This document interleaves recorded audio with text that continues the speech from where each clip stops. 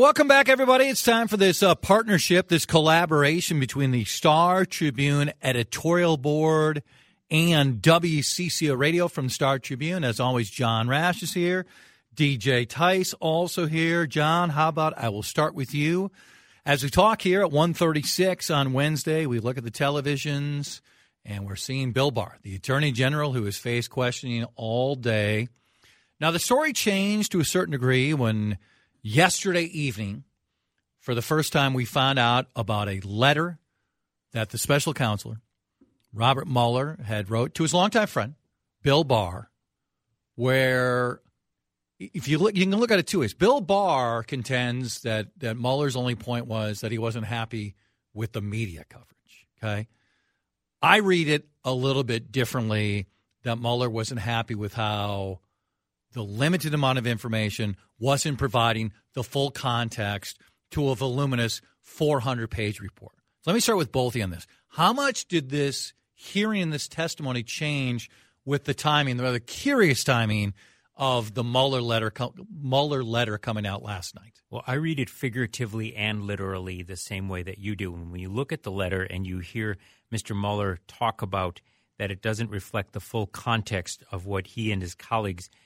labored over for years in terms of this very thorough investigation. Right. And he's quite specific about the summaries that they produced with the idea that they could be released to the public immediately without any or extraordinarily few redactions involved in there. And then eventually the entire report could be sent out. And the fact that beyond the letter there appears to have been a conversation between the two gentlemen who you mentioned are longtime family friends as well, that it appears that Mr. Mueller really urged that these summaries get put out.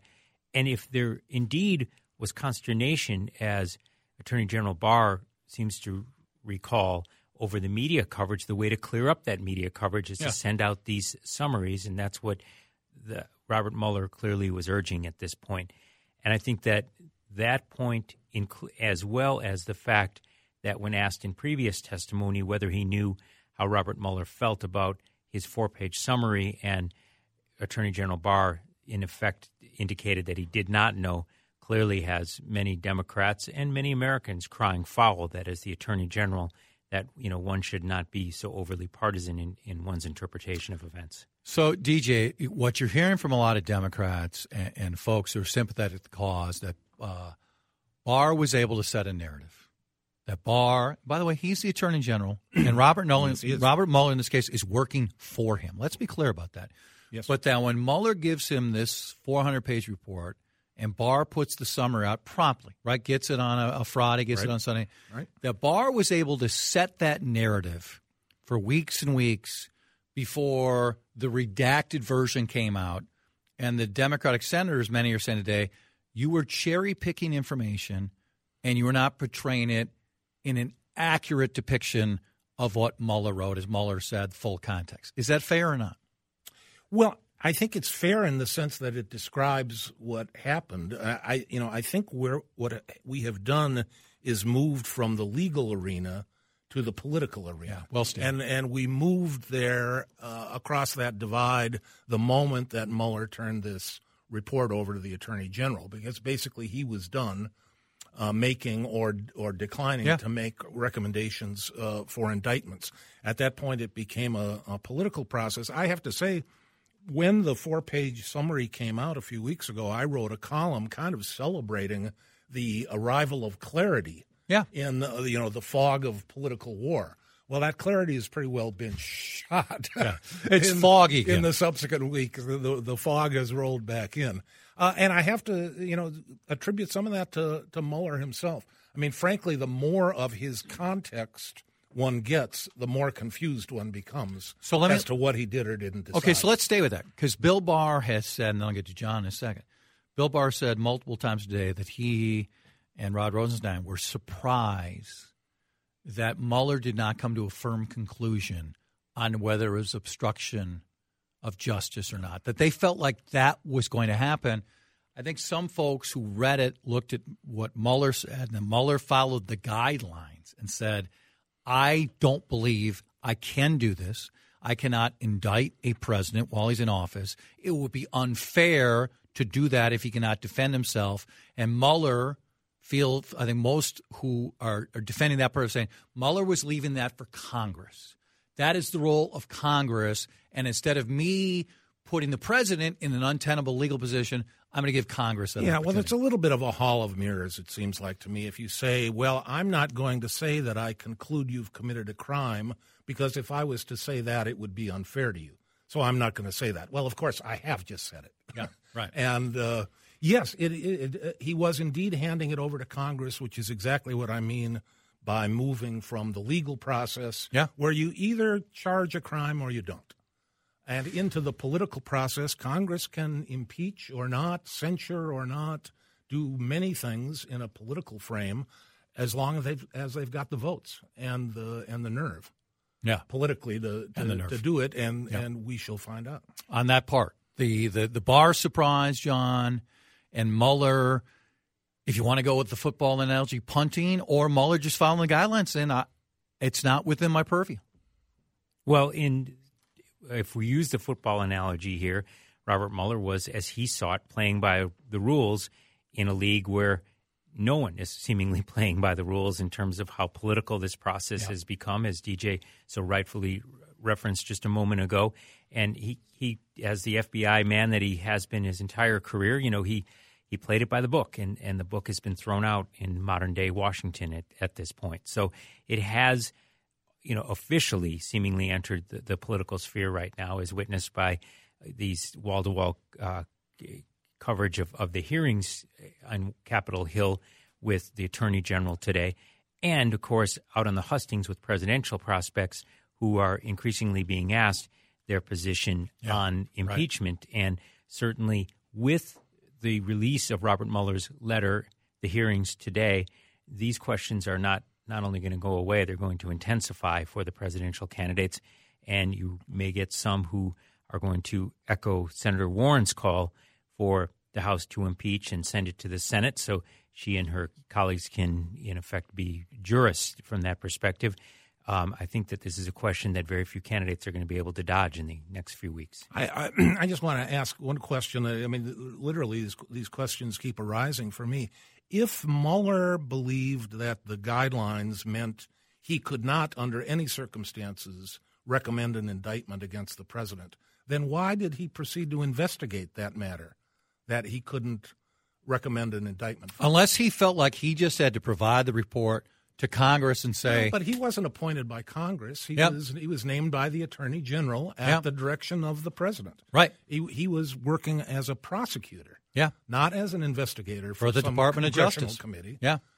Congress can hire its own investigators. Yeah. They can hire Bob Mueller. Well, and that's why, the change of this from the Ken Starr role was some folks felt like, on both sides of the aisle, that Starr had too much power, that an independent counsel needed to be overseen. John, I would say this, no matter the president, this president or any presidents going forward, if their conduct is going to be investigated, and maybe the guidelines change, whether an indictment or not, or who knows where it might go, the idea that it then goes to an attorney general who the president appointed and you're investigating that president, forget that it's Donald Trump. If it's Hillary Clinton or anybody, that still makes no sense to me.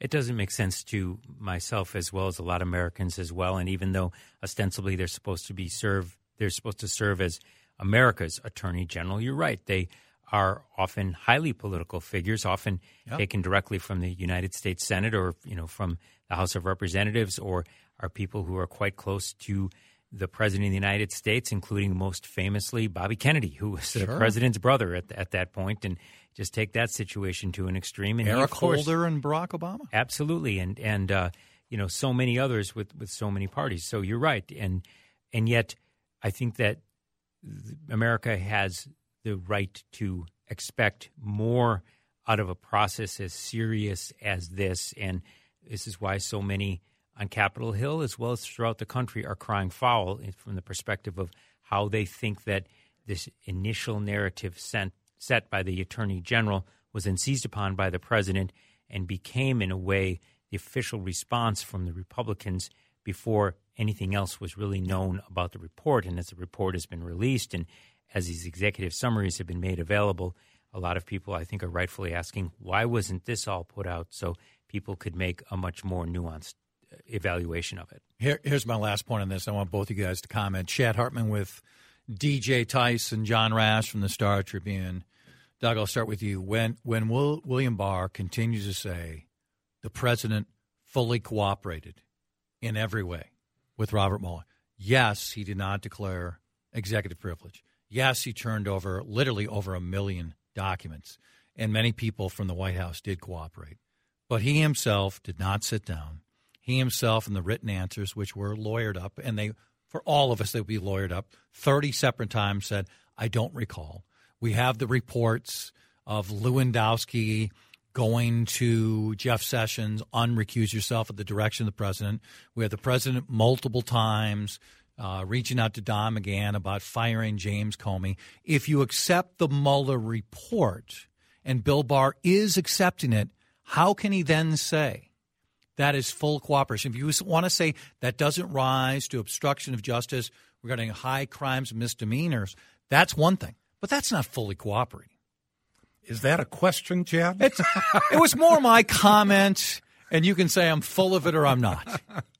Well, I think you're right. In a very technical sense, not invoking executive privilege, providing the documents, not in fact firing the special counsel and so on. Right.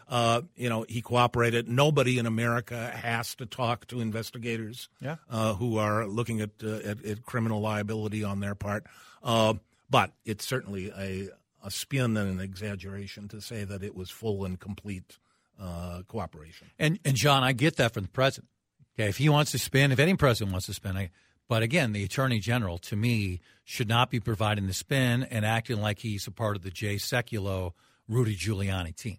Indeed, and I think the fact that it's been well established that one of the main reasons why he has the job is unsolicited. He sent this 19-page memo talking about how a president could not be indicted, and that clearly got him, on the radar screen of the Trump administration as they were looking to make a change in the Attorney General position. In terms of the full cooperation to almost anyone listening in our audience today would assume that you sit down with the people who are doing the investigation, and the fact that he refused to do so suggests to me that, of course, it's not full cooperation. Especially after he said many times he was going to.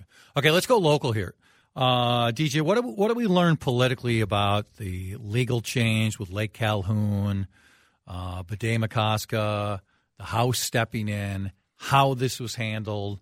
We're also tied to the University of Minnesota and the initial decision they were going to remove the names. Now they're not going to remove the names. Where are we at with that whole idea at this point?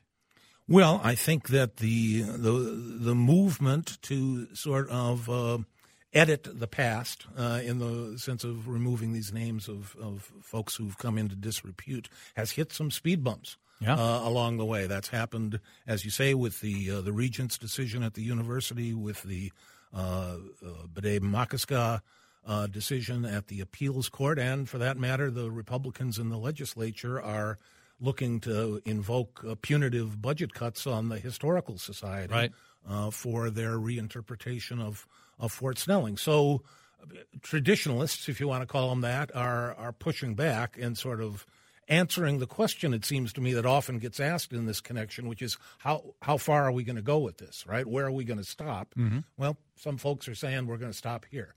On the appeals court, I think the statute is pretty clear that only the legislature can rename a body of water. How did they get that wrong?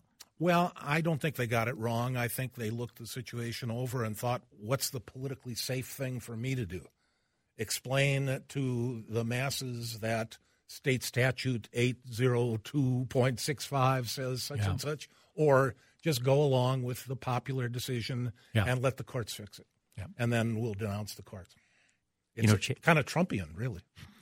Chad, so much of our politics we look at through position papers and economic policies, and yet as we find out in these quadrennial elections for president in particular, how much is cultural and how much people identify with parties and people in terms of cultural values. And these are local manifestations of some of these cultural values and some of the pushback.